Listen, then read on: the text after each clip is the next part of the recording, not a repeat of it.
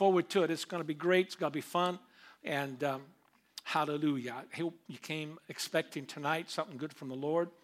And whatever you come to expect, I pray that you get it. If you didn't come expecting anything, well, oh, glory. Say, oh, me or amen. All right, Exodus chapter 20, verse 8. Brother Brian, good to see you here tonight. Amen. What a special surprise. Amen. Hallelujah. Brother Brian, Chris. Amen. Who's that? Is that your granddaughter with you? This is our new foster daughter, Serenity. Ah, how beautiful. That's so wonderful. What's her name? Serenity. All right, Serenity. Wow. Praise God. That's awesome. Well, I'm glad you're here both. Amen. All right, Exodus chapter 20, verse 8. Remember the Sabbath day and to keep it holy. 6 days shalt thou labor and do all thy work. Amen.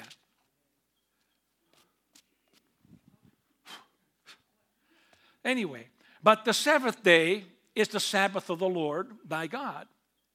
In it thou shalt not do any work, thou, that means you, nor thy son, nor thy daughter, thy manservant, nor thy maidservant, nor thy cattle, nor thy stranger that is within thy gates.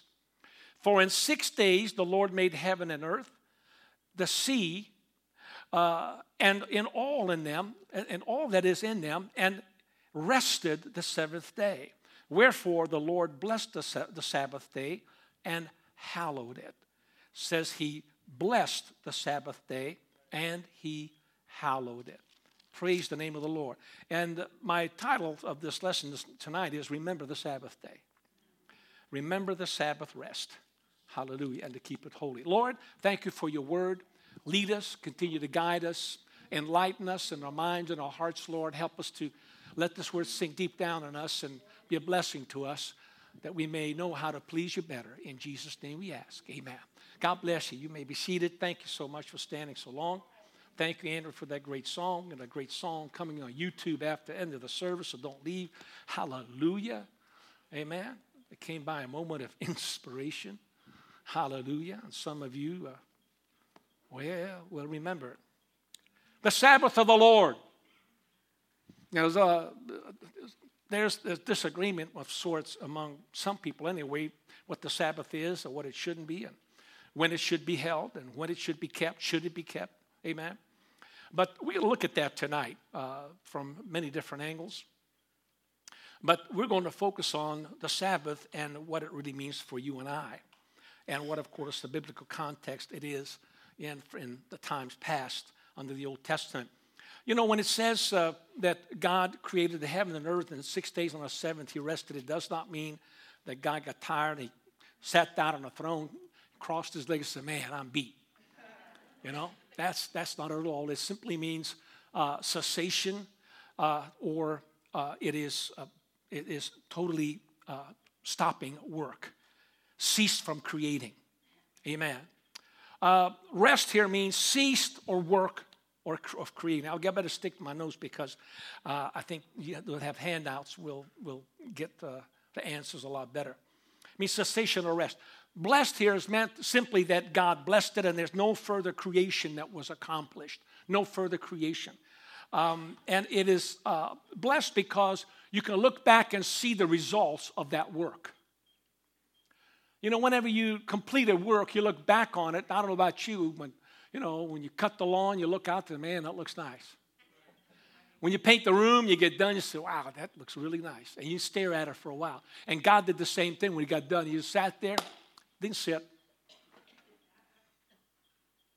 Said it was good. Every time, every day he did something, he looked and said, that's good. Hallelujah. And he put that in us too. He lets us enjoy the fruit of our labors. Amen. And so comes a time when we stop our work, and many times you and I do the same. We just look back and we reflect. And we feel blessed with the man. That feels really good. It makes us feel good about what we have done. And on the seventh day, with respect to creation, there was a time of celebration and worship in the temple in heaven when creation was complete. And I mention that temple because John saw the temple, and we see it referenced in Revelation 11:19, and then chapter 14, 15, and 16. He talks about the certain angels coming out of the temple. In Revelation, in fact, 11:19, he talks about the heavens being open. He saw in the temple the Ark of the Testimony, the Ark of the Covenant that was up in heaven. And Hebrews 8:5 talks about the temples in the heavenly, that Moses saw what was in heaven. He saw the pattern. It was according to that pattern that he established the tabernacle in the wilderness. And so there is a heavenly temple. When God created heaven and the earth, the temple and the heavenlies was another, besides the angelic beings that worship him on his throne. So when he stopped creation and he ceased and he finished his work, there was a time of celebration. It's not that God worshiped himself, but the Bible tells us that the angelic host rejoiced. They praised God with singing and with worship, with joy.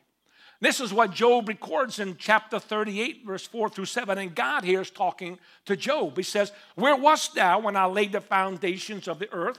Declare if thou hast understanding. Who hath laid the measures thereof, if thou knowest?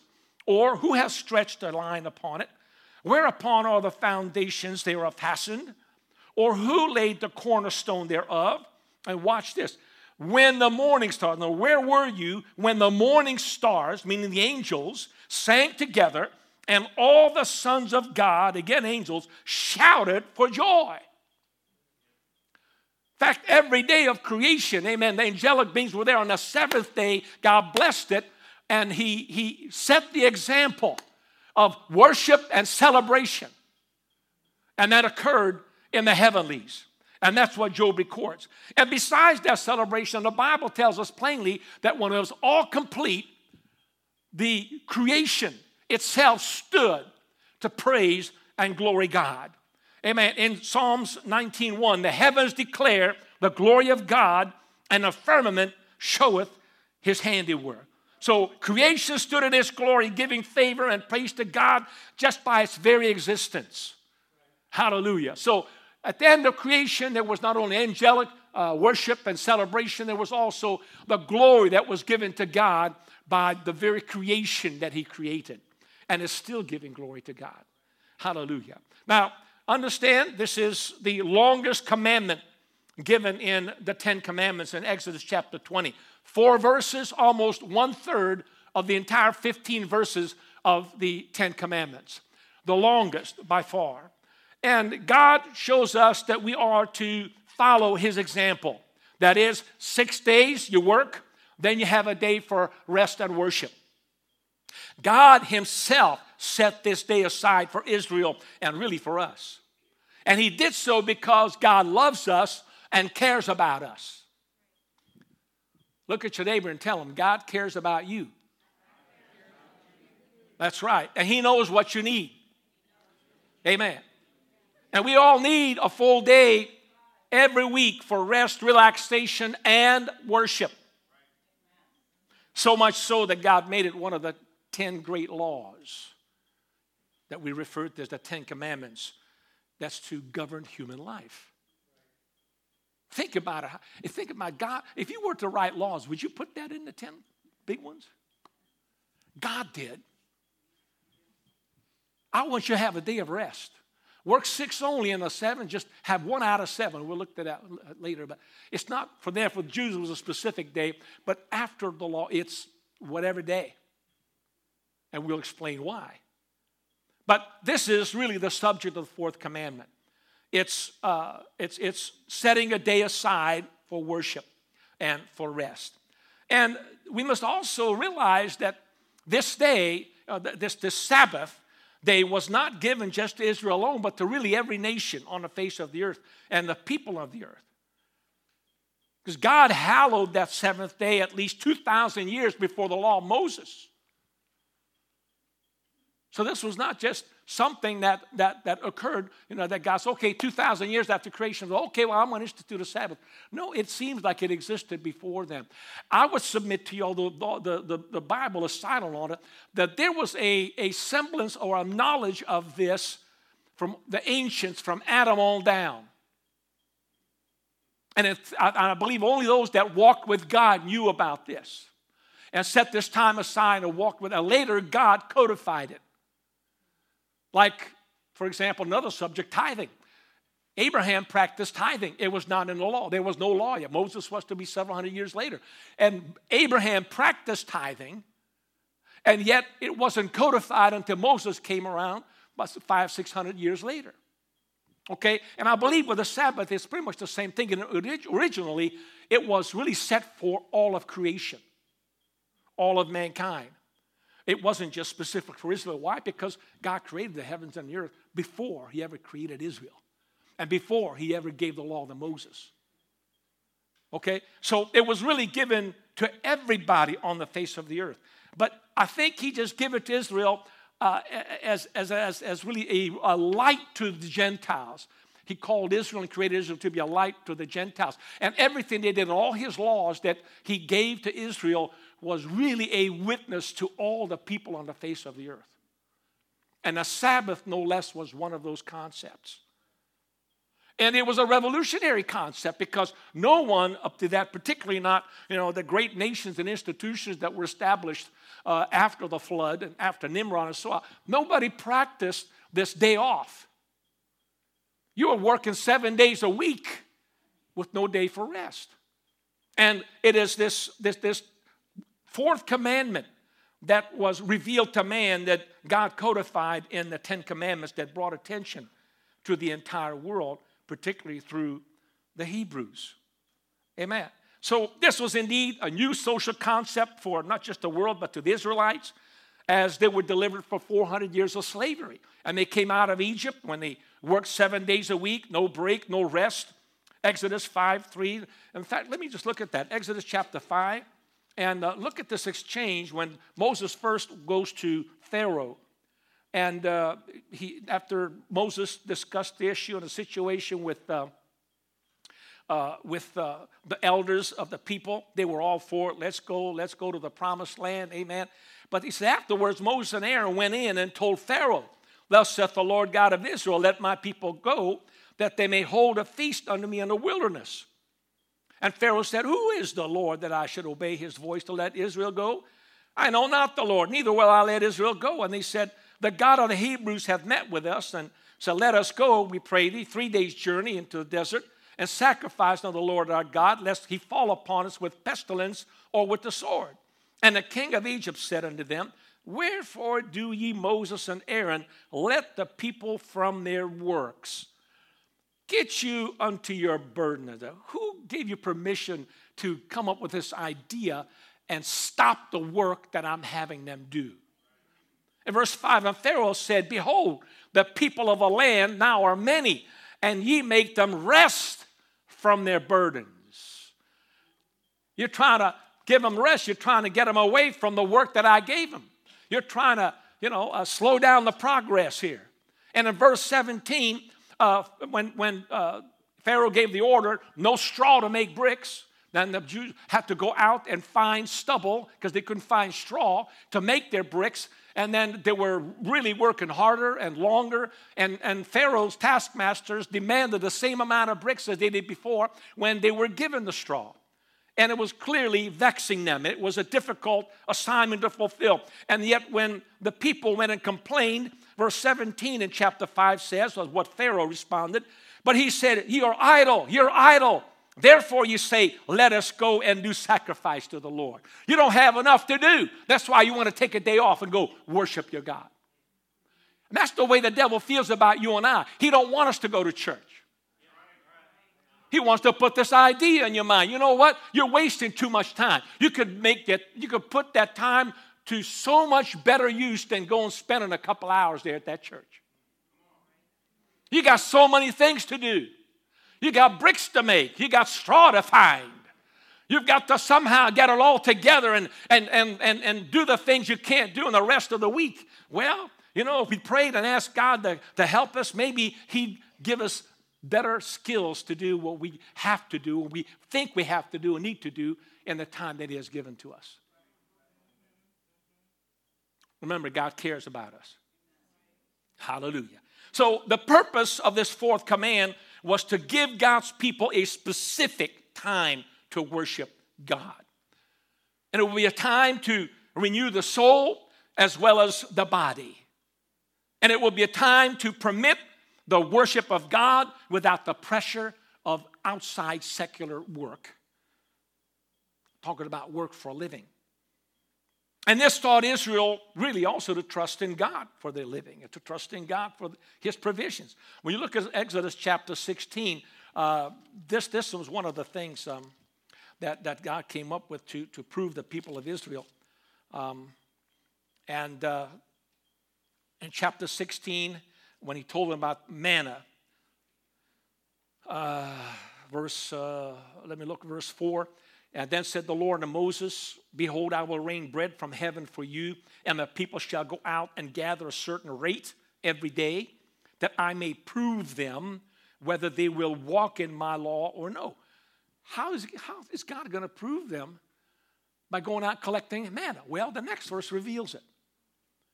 He says, and it shall come to pass that on the sixth day they shall prepare that with which they bring in, and it shall be twice as much as they gather daily. And no matter what you were used to gathering on 5 days, on the sixth day, God's going to make sure that you're able to collect twice as much as you've been collecting per day. Which means God watches what you and I do. God watches how much you and I collect. Every penny, every dollar, every minute, every second. And he says, all right, on that day, amen, it shall be twice as much as they gather daily. And Moses and Aaron said unto all the children of Israel, at even you shall know that the Lord hath brought you out of the land of Egypt. In the morning, then you shall see the glory of the Lord. For that he seeth your murmurings against the Lord, etc., etc. Praise God. Oh, hallelujah. Thank you, Jesus. So God gave him a command that you will not go out and eat on the seventh day, on the Sabbath. Hallelujah. And, let's see. This bread is the thing the Lord commanded, gather every man according to man. And they did so. And the Bible says in verse 27, and it came to pass that they went out, some of the people on the seventh day, for to gather, and they found none. And the Lord said unto Moses, how long refuse ye to keep my commandments and my laws? See, for that the Lord hath given you the Sabbath, therefore he giveth you on the sixth day the bread of 2 days. Abide ye every man in his place, let no man go out of his place on the seventh day. So the people rested on the seventh day. So you may think that you're getting ahead by working an extra day or an extra hour or an extra shift on Sunday. You think you may get a little bit ahead on financially if you work on Sunday or when there's church, like those who went out on a Sabbath day. They thought, I'm going to go out there again. You know what made them go out? 2 things, I believe. One is unbelief, and that's just rebellion. They didn't believe God, that it wouldn't come the next day. And they wouldn't believe that God would provide for them, which he did. Another thing is they probably went out because of greed. They really thought they could get more when they already had what they needed. And that's really the same thing that people still neglect the Sabbath to this day. It's not enough. I still got to do this. I got to go. Hallelujah. And God said, why don't you just trust me? With that time that you could work that extra shift or make that extra dollar, why don't you just dedicate it to me? And I'll make sure that you get what you need. I'll make sure you have what you have need of. Just honor me with your time and with your money. Hallelujah. Praise God. And so God was displeased with those that went out because it revealed their greed and their unbelief. And they did not believe the promises of God. And bottom line is, if you honor him, he's going to honor you and take care of you. How many know that's true? Praise God. Hallelujah. Well, the principle of this Sabbath in the fourth commandment given because God wants man to honor him with his time. God wants you and I to honor him with our time. So the first 4 commands deal with how man is to honor God. Every one of these first, and the first 4 focus on God. And in the first command, we are to honor God by making him first. I'm God alone, nobody else. The second commandment, no idols, is to lift him up above all. The third commandment, thou shalt not take the name of the Lord thy God in vain, and no cursing or whatever. The third is honoring God with your lips. But the fourth commandment is honoring God with your time.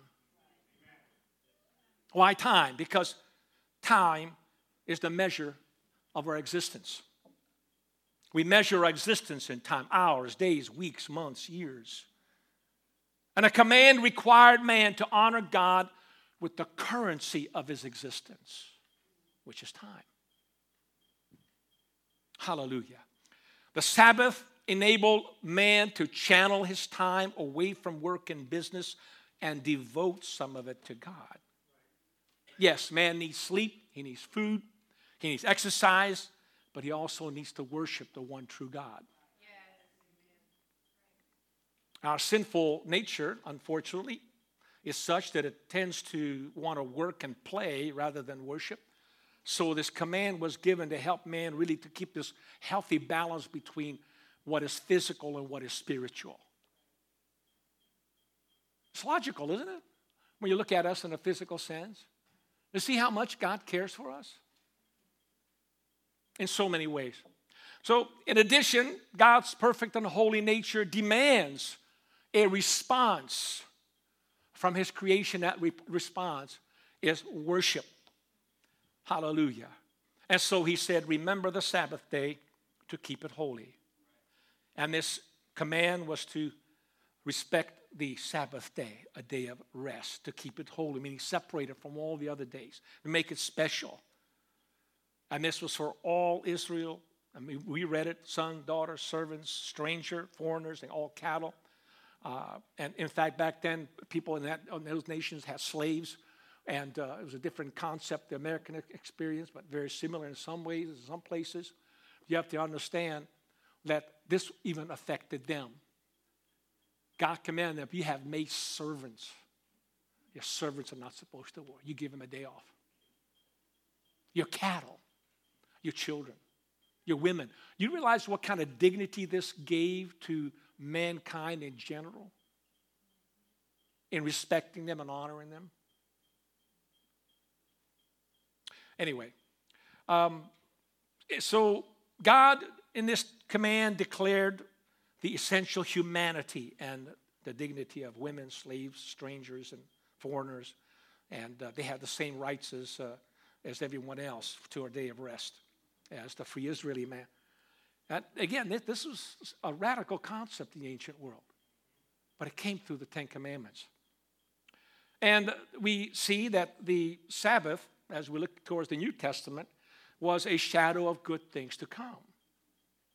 Because the most important purpose of the Sabbath in the Old Testament was to serve as a preview picture of the rest that we find or we have in Jesus Christ.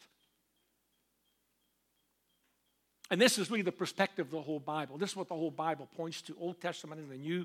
It's not just a single passage here in Exodus 20, but other scriptures in the New Testament to show us of the rest that we have in Jesus Christ.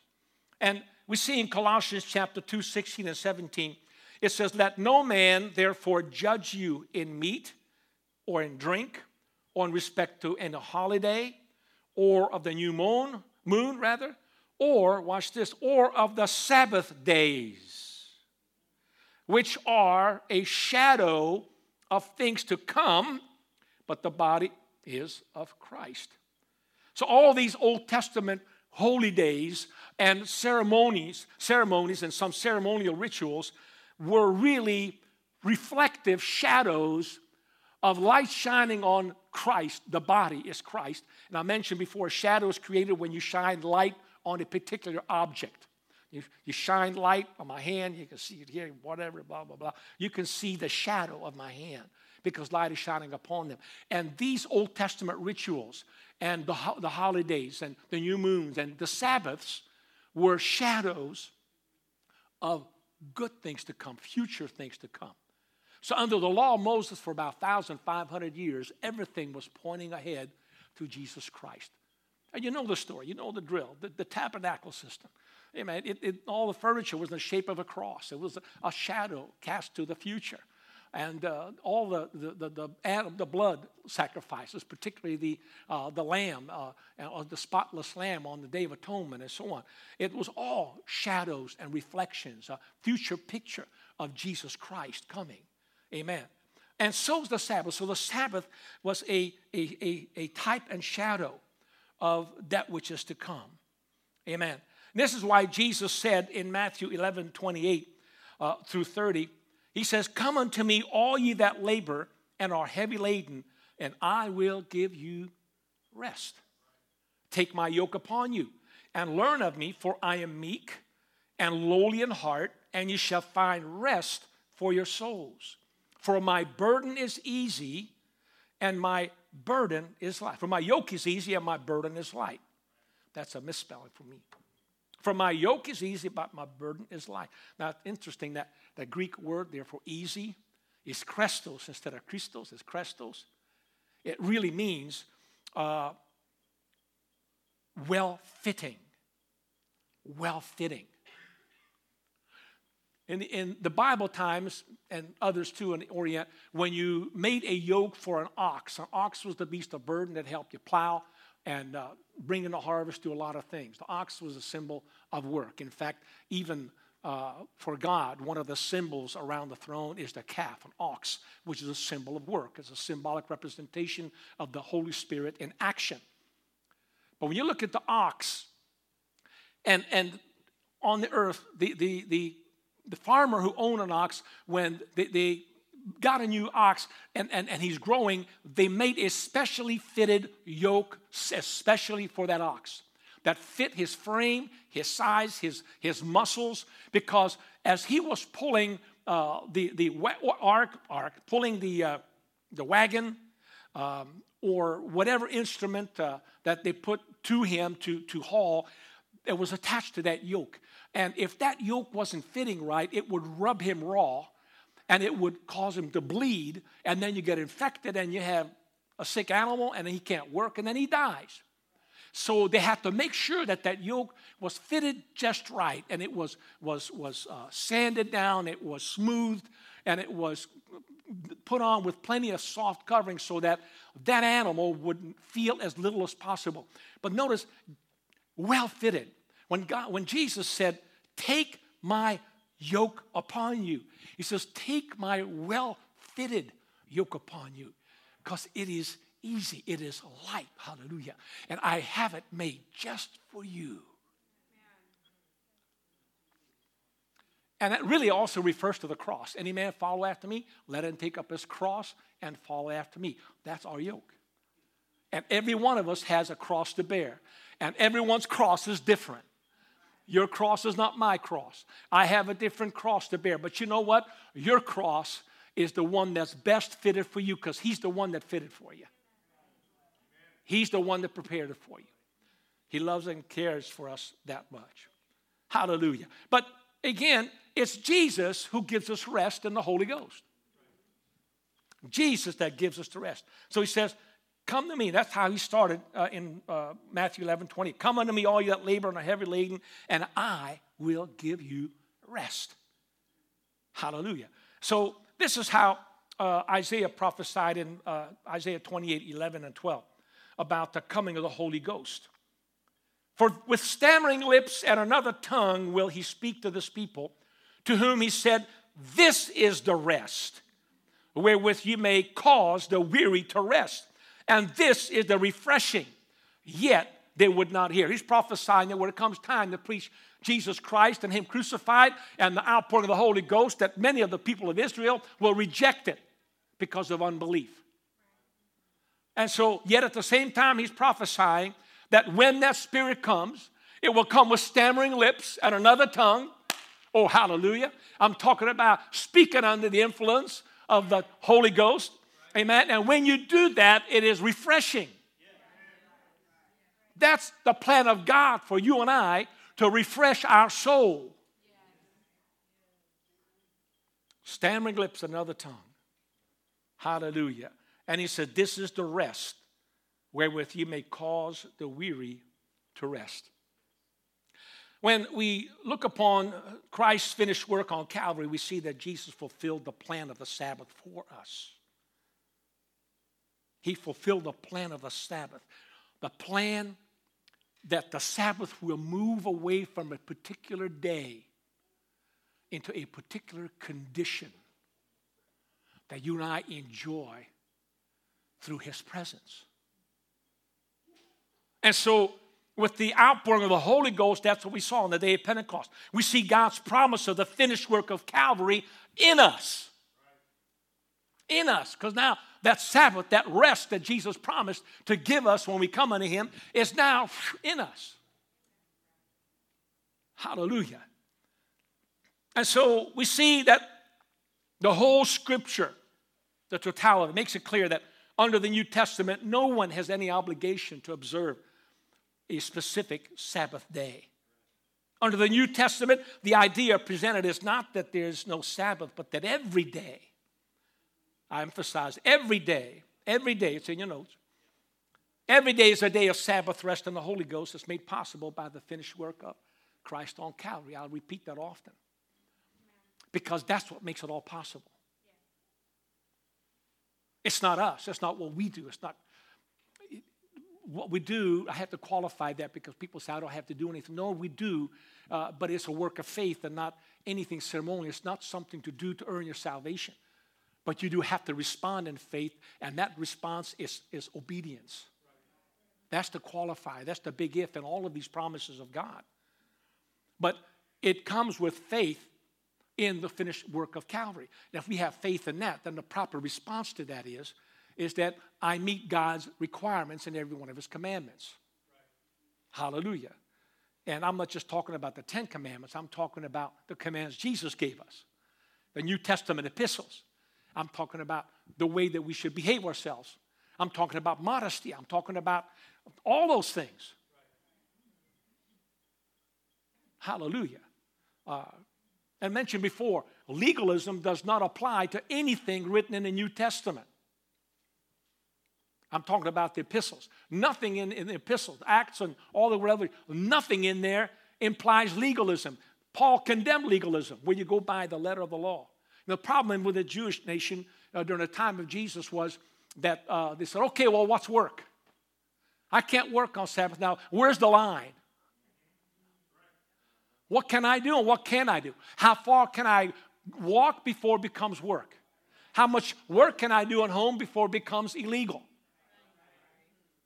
And they so nitpick so much. They had several hundred of these things. And all of a sudden they lost sight of the whole purpose of the law.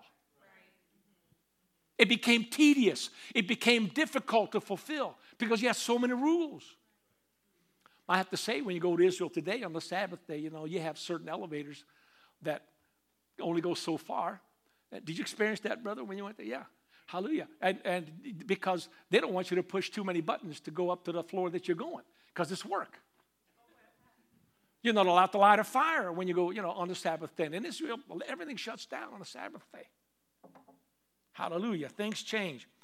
But in Jesus Christ, that all disappears. Thank you, Lord Jesus. Hallelujah. Amen. And this is something that tried to creep back into the church. And Paul had to address this to the New Testament church in the book of Galatians.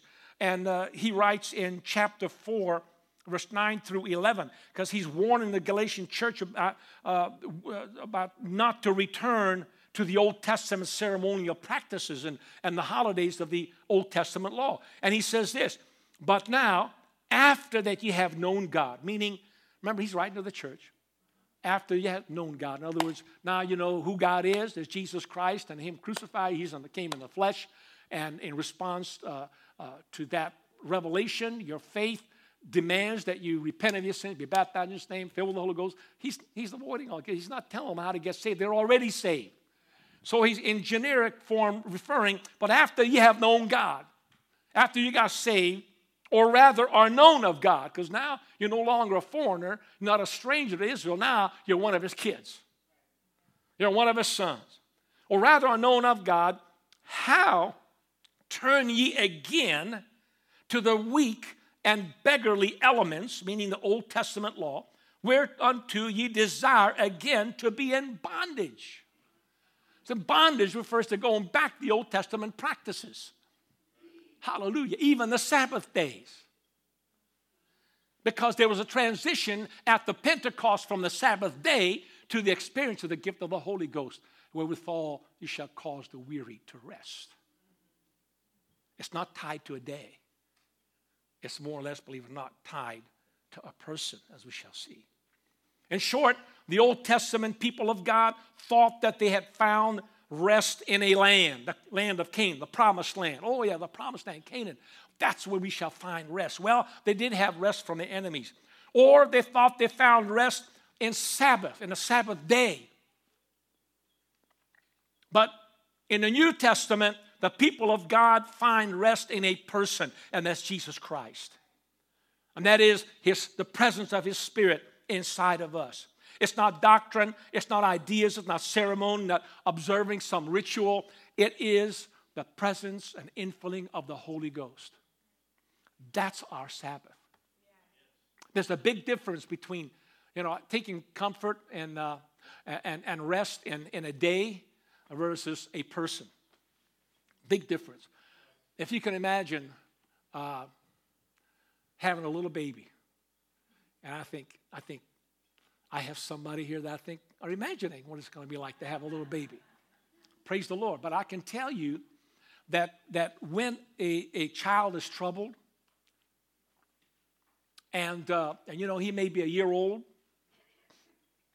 they can't talk yet, but they are troubled, and I can tell you that you can go to the child, and you don't know what's causing the child to be so upset. And you can check him out and say everything's okay, but he's crying. You can't reason with that child. I say, hey, what's the matter with you? Come on, settle down. There's nothing wrong. I fed you. Your diaper's good. You're not cold. You're not hot. I don't see any wounds on you. Your head's okay. Come on now, settle down, straighten up. It's not going to do it. But I'll tell you what, you have mama show up.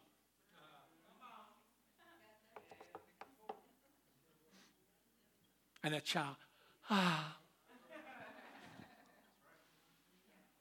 See the difference between logic, ideas, theology, doctrine versus the Holy Ghost in us? Hallelujah. That's the big difference. It's not having a rest in a day or in a land. It's not doctrine fulfilling the law to the letter. It's in the presence of our Father. My daddy's here. My daddy's here. Oh, Shoroboko Sadarabahata. My daddy's here. Oh, hallelujah. Father's Day. Praise God. Hallelujah. Well, we don't worship on Saturday. The Jewish people did. That all changed after Jesus' resurrection. And I won't bother to list the verses, but I will give them to you. In Mark 16:9, the Bible says that Jesus rose from the dead on the first day of the week. That's Sunday.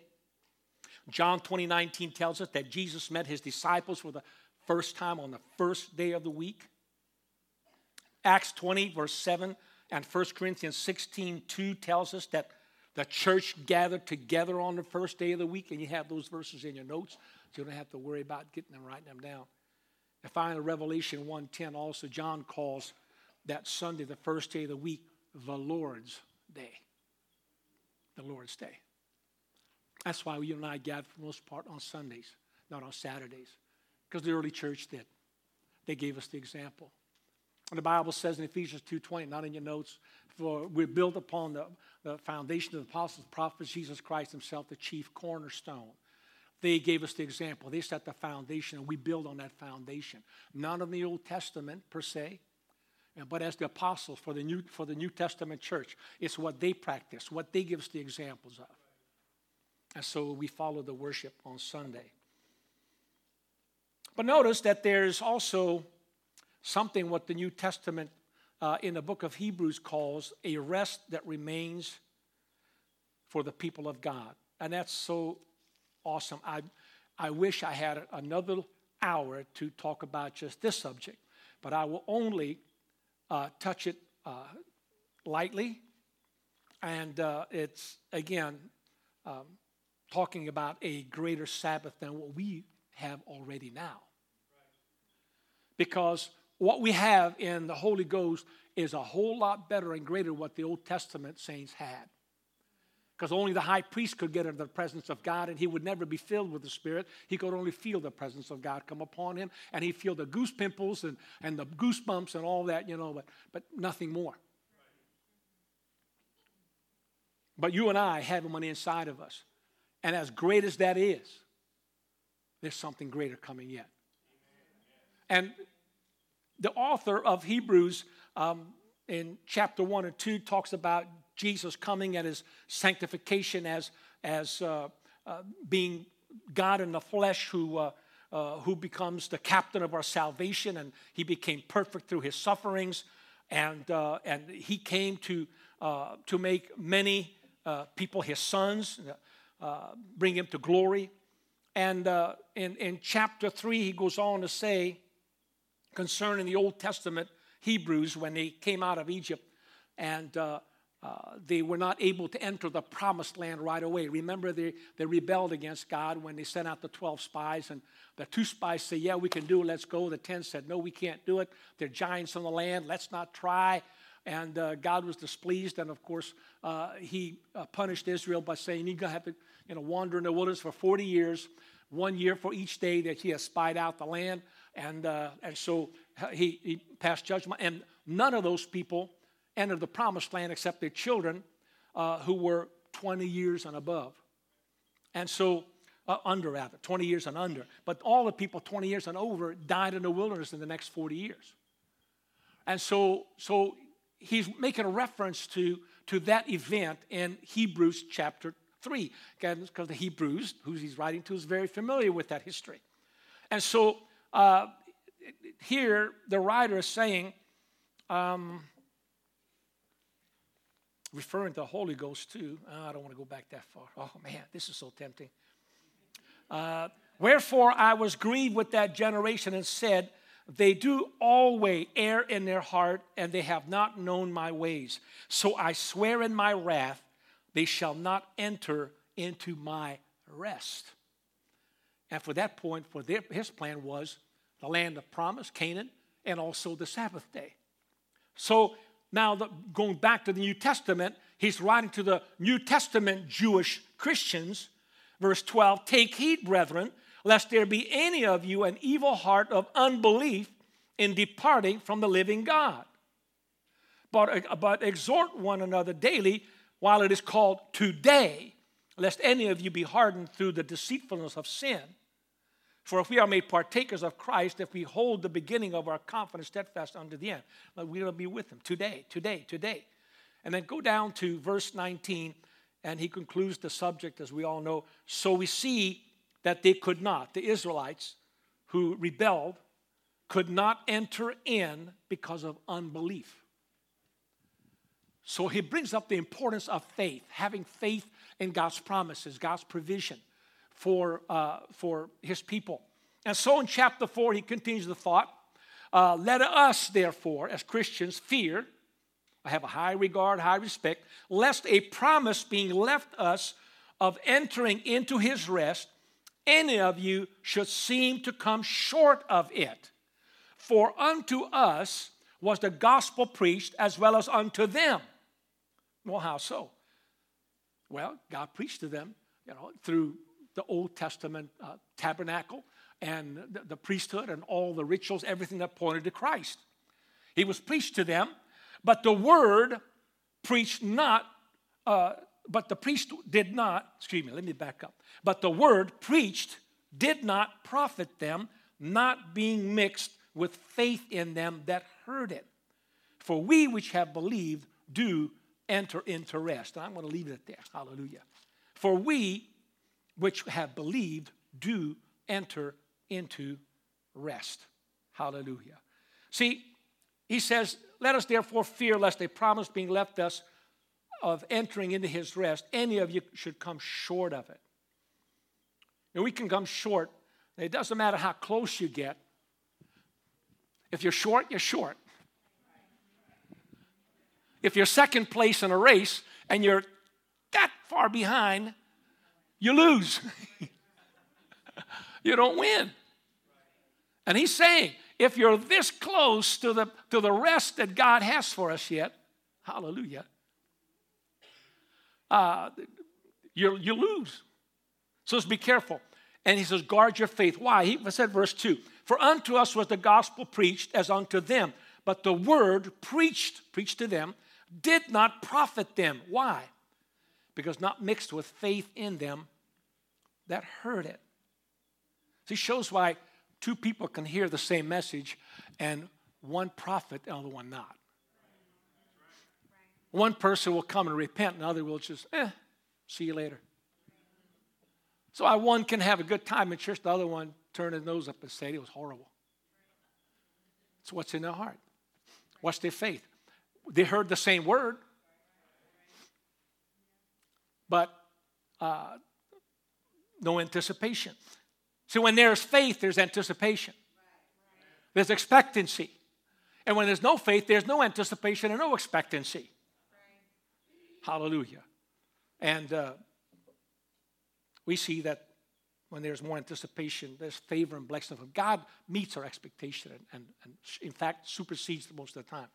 Mixed with faith. You know, it's a metaphor taken from the body function. When you eat food, I hope you eat food. I think you eat food. I think most of you do. I think you're pretty healthy looking. Amen. And when you eat food, you take a bite, and what happens is you chew it, right? And what happens? Your body secretes a lot of saliva. I don't mean to gross you out. I'm just telling you what you're doing every day, 3 times a day, maybe 5 times. I don't know. But that's what happens. You know, your food that you eat, you chew up and you get mixed with saliva. And then it goes down into your stomach, and it's mixed with gastric juices, with acids. Am I right, Sister Angela, as a nurse? Amen. Yeah, you said it. The alimentary canal, right? Hallelujah. Fancy word for, your mouth down to your stomach. And you get all this food in there, and you get the gastric acid and juice all mixed further with it. In other words, the saliva and the enzymes and the gastric acid, all those things are mixed together with the food that you eat.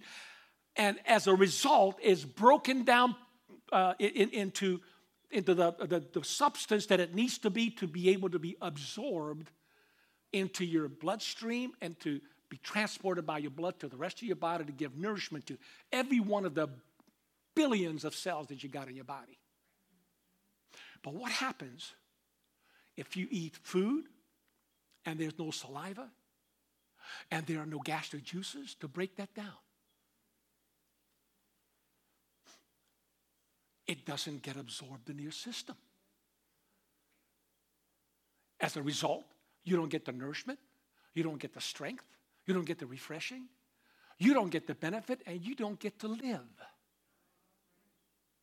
And this is the concept that the writer of Hebrews is bringing forth here about the importance of mixing the word with faith. When you come to Bible study, are you bringing faith and expectation? Are you bringing your faith so that the word that you hear is mixed with faith so you can break it down and that it be sunk deep down into your heart? What am I talking about? Think of your brain as your spiritual mouth. The word comes into your mouth. And now let it be, bombarded with faith. Let it be mixed with faith as you're getting thoughts and the message that you hear every time you come to the house of God. And then let it sink deep down in your heart. Let the spiritual gastric juices move there to break those things down so they can touch your spiritual heart and give you that spiritual strength and nourishment and extend your life spiritually that you and I need. The Hebrews of the Old Testament didn't enter the promised land of Canaan because they did not mix the word they heard with faith. Amen. Hallelujah. So without faith, it's impossible to please him. Right? Amen. It's indispensable to our spiritual walk with God. So now jump down to chapter 4, verse 9, and I'll just focus on these 3 verses. There remaineth therefore a rest to the people of God. Notice that. There remains therefore a rest to the people of God. For he that is entered into his rest, meaning those who are born again, enter his rest, he has also ceased from his own works, as God did from his. Let us labor, therefore, to enter into that rest, lest any man fall after the same example of unbelief, that is, of faithlessness. Hallelujah. See, entering here first means entering that rest means no longer needing to work the ceremonial laws and rituals of the Old Testament. And it does not mean that there's no longer a place for even doing good works. Because Ephesians chapter 2, I put Galatians, I hope I didn't write. Did I write Galatians on there for you? I hope not. It's Ephesians chapter 2, verse 8 through 10. I wrote it wrong in my notes. Ephesians 2, 8 through 10. For by grace are you saved, that not of yourself, this is a gift of God. But verse 10 says, but we're created unto good works. So when he says we're not saved by works, we're not saved by the works of the Old Testament laws of Moses. Okay? But by good works of faith. And that's a different story altogether. So on the Sabbath day, for example, works on the Sabbath. Jesus was accused of violating the Sabbath in many ways. When he went through the cornfields with disciples, and they went to the corns and took corn seeds and they rubbed it together and they ate. And the Pharisees said, you broke the law. In fact, according to that, they broke 4 laws. You know, the harvesting, the reaping, and the threshing, and the wind, all that stuff. 4 times, you're guilty of the Sabbath. And he said, nah, I wish I had time to go into that. You know, the Sabbath was made for the man, not man for the Sabbath. And the Son of Man is Lord of the Sabbath also. Hallelujah. Think about this. This is so cool. The Sabbath didn't come until after man was created. Sabbath didn't precede man. Man did. Man comes first, and then the Sabbath. Hallelujah. Praise God. And so not only Jesus did miracles, I mean the priests, if you think about it, the priests in the temple, tabernacle, on the Sabbath day, they still had to do their daily sacrifice morning and evening, killing those animals. That was work. Cutting the throats, flaying them, burning them, all that. That was a lot of work. And we do the same thing on Sundays. Hallelujah. It's supposed to be a rest day. It is, but it's a different kind of rest. Hallelujah. It's good works on the Holy Ghost. But you do need time off from that too. And we are kings and priests. We work on Sundays. Jesus died to make us kings and priests in his kingdom, right? Revelation 1, 5, and 6.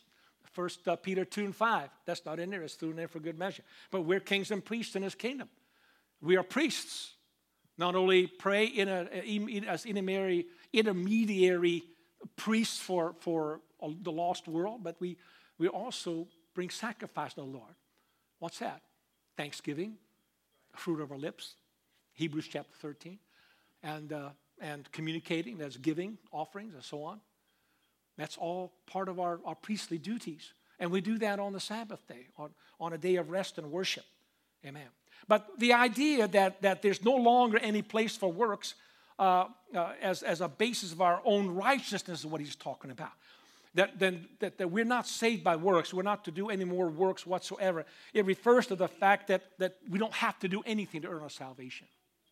No work is done for that. No work is done to make you righteous.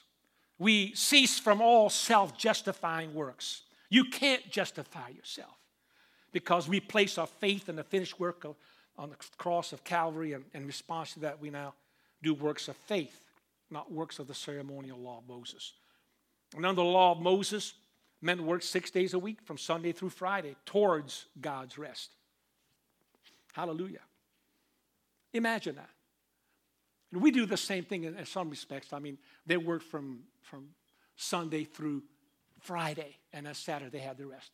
Their first day of the week was Sunday. Our first day is on Monday, and we do the same thing. We work Monday through Friday, and we work towards the weekend. We work towards the end. Then we say, and we work towards something. And it's designed by God that way to also do the same thing in faith as we look forward to that greater rest that is yet coming when Jesus returns. There yet remaineth, therefore, a rest to the people of God. And that rest is when the trumpet sounds. Hallelujah. When Jesus returns and we're translated and we're caught up in a moment, in a twinkling of an eye, and we enter into his presence forever and ever. Hallelujah. And his redemptive work is fulfilled in us. Hallelujah. There still remaineth a rest for the people of God. And the rest that we're still laboring to enter now is that rest when it happens when that trumpet indeed sounds. Job said it best, Job 3:17. There the wicked cease from troubling, and there the weary be at rest. When we get there, all this life and the pressures of it is over.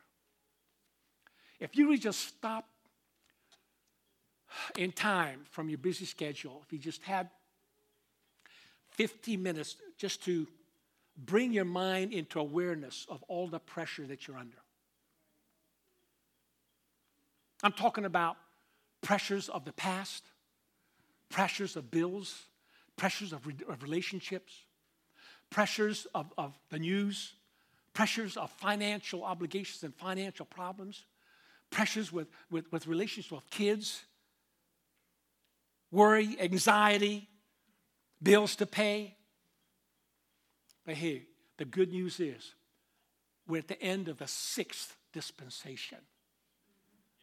And the 7th, the rest is coming.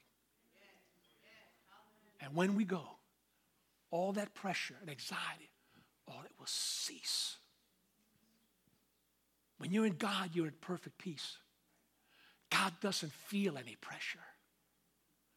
And when you get in his presence there, you will have no pressure of guilt, of sins, or embarrassment, of shame.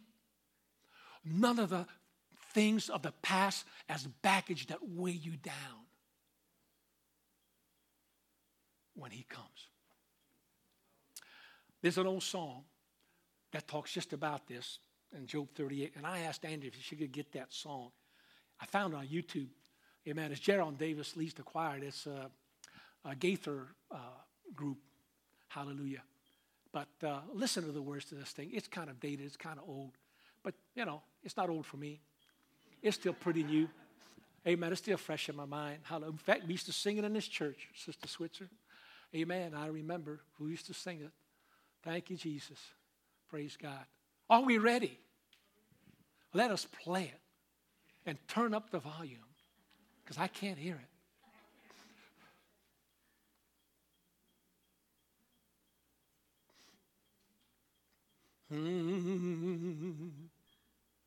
Thank you, Jesus.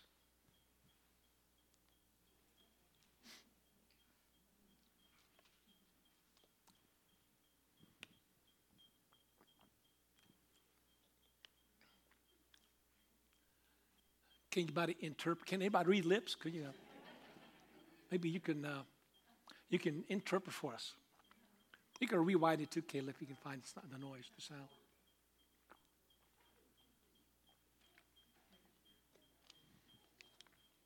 Oh, thank you, Jesus.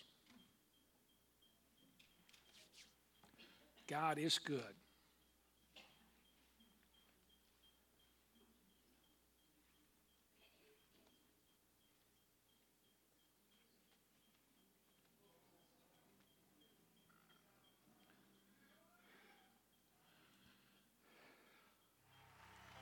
Oh, yeah.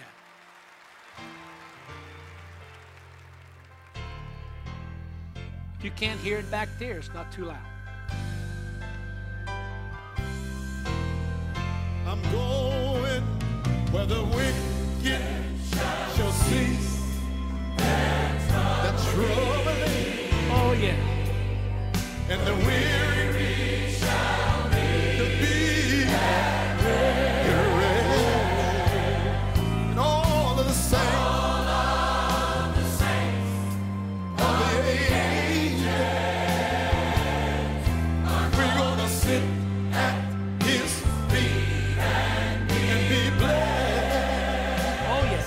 Thank you, Jesus. I'm just a stranger down here. This old world is not my home.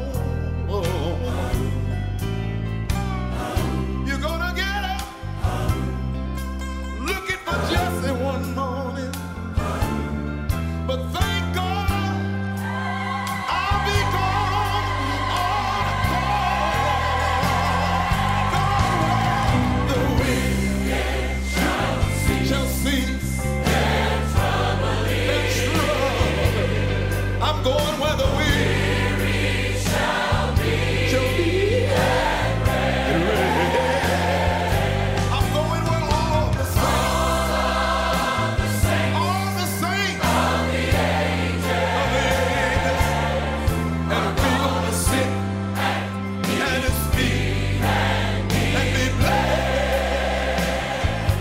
Oh, if you should ever come to my home, and when you got there, they told you Jesse's gone. Come on over the river. You'll find me somewhere around the throne. The wicked shall cease their troubling. How many know there's a place for the weary shall be at rest? And all of the saints of the angels, when we get to heaven, we're gonna sit at His feet and be blessed. When I get to heaven, I'm going to sit at His feet, and I'm going to be blessed. See my mother, my father, and my sister, and my brother. I said, Matthew, Mark, Luke, and John, and then sit down at His feet and be blessed. I traveled a long way road, but I sit at His feet and be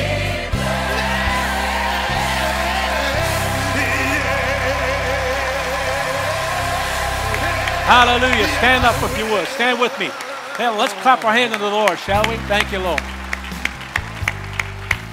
The wicked will cease in troubling, and we shall be at rest. Hallelujah. Praise God. Moral story, stay in faith. Keep believing, because that's what this chapter is about. Amen. There remaineth a rest unto the people of God. But the subject is faith. Stay in the faith, the New Testament faith, not the Old Testament. Don't go back to trying to earn your righteousness in some other way than in the finished work of Calvary and your proper response to that by Acts 2:38. Focus your faith, because with unbelief, many others have lost out. People of God who had the promises of God, who had heard the gospel message, who had every opportunity to serve God. Not to mention, get this is really something that came to me that blew me away. On that first day of worship and celebration after creation, when all the angelic host worshiped and shouted, Lucifer was among them. Lucifer was among them until he rose up against God and he lost out, never, ever having a chance again to return. Thanks be to God that to us He's merciful and He gave us a second chance. Man, let's lift up our hands and thank Him and worship Him, shall we? Sister Shayla, come on. Hallelujah. Thank you, Jesus. Hallelujah, Lord Jesus. Hallelujah. If we could continue this worship and just thank God for the word tonight. Lord Jesus, thank you for your word. Thank you for your rest, Lord Jesus. I have faith that I know who you are. You are the great I am. You are the one.